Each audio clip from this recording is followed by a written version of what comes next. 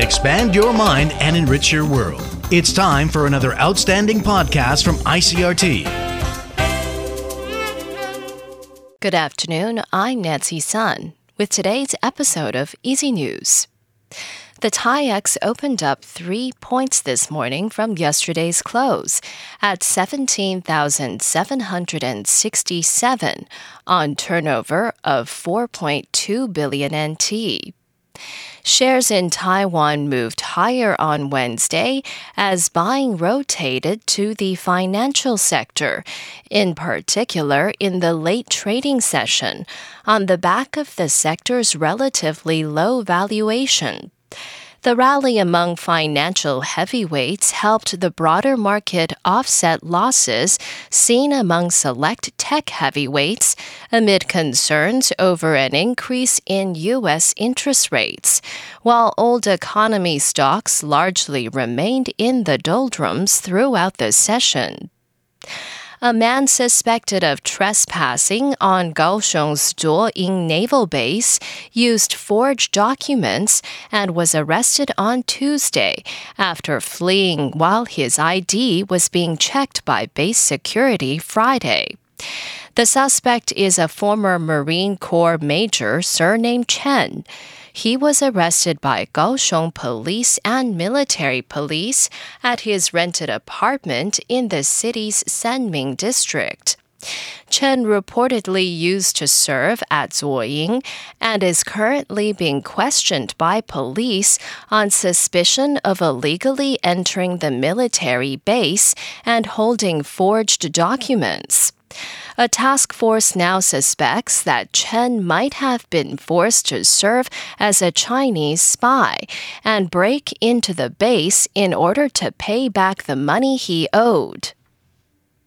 3 suspects have been detained and held incommunicado for their alleged involvement in a hacking case. The case involves the illegal hacking and sale of information from elementary, junior, and senior high schools in Taiwan.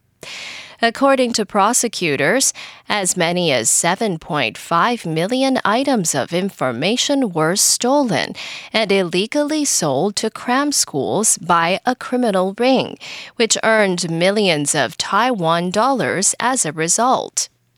Each item containing the personal name, school name, grade, class, ID number, parents' names, home address, phone number, and test scores of a student was sold for 10 to 20 NT.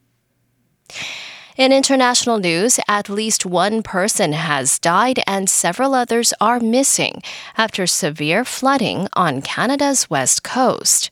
Ira Spitzer reports. Search and rescue crews worked through the night using helicopters to bring hundreds of people to safety after heavy rains pummeled the area just north of the Canadian border with the U.S. state of Washington.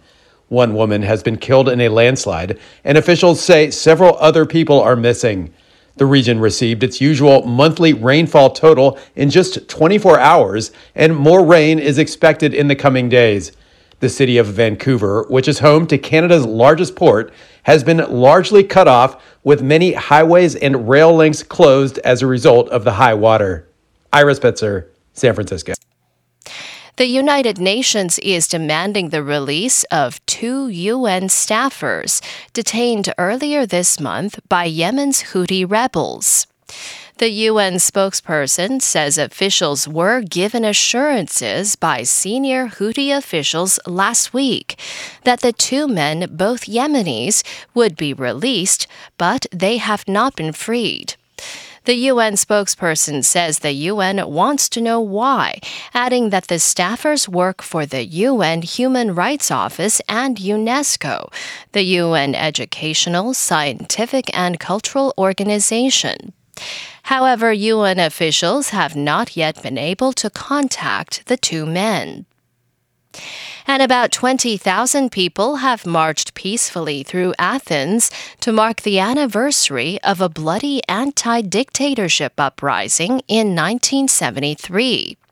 More than 5,000 police were deployed to keep order as violence involving anarchist demonstrators often mars the annual march to the U.S. Embassy. The event went ahead on Wednesday despite restrictions related to the coronavirus pandemic. A similar march was held in Thessaloniki, Greece's second-largest city. And that was the ICRT News. Check in again tomorrow for our simplified version of the news, uploaded every day in the afternoon. Enjoy the rest of your day. I'm Nancy Sun. Hey there. I hope you've enjoyed today's episode. If you'd like to hear more from ICRT, you can check out our other podcasts. We've got Taiwan Talk, where we chat with a new guest every Monday, Taiwan This Week, a roundup of the news in Taiwan every Friday, and English in the News, for useful English expressions explained in Chinese. For some lighter news in both English and Chinese, check out News Bites and News for Kids. And if you enjoy them, tell a friend. Thanks for listening.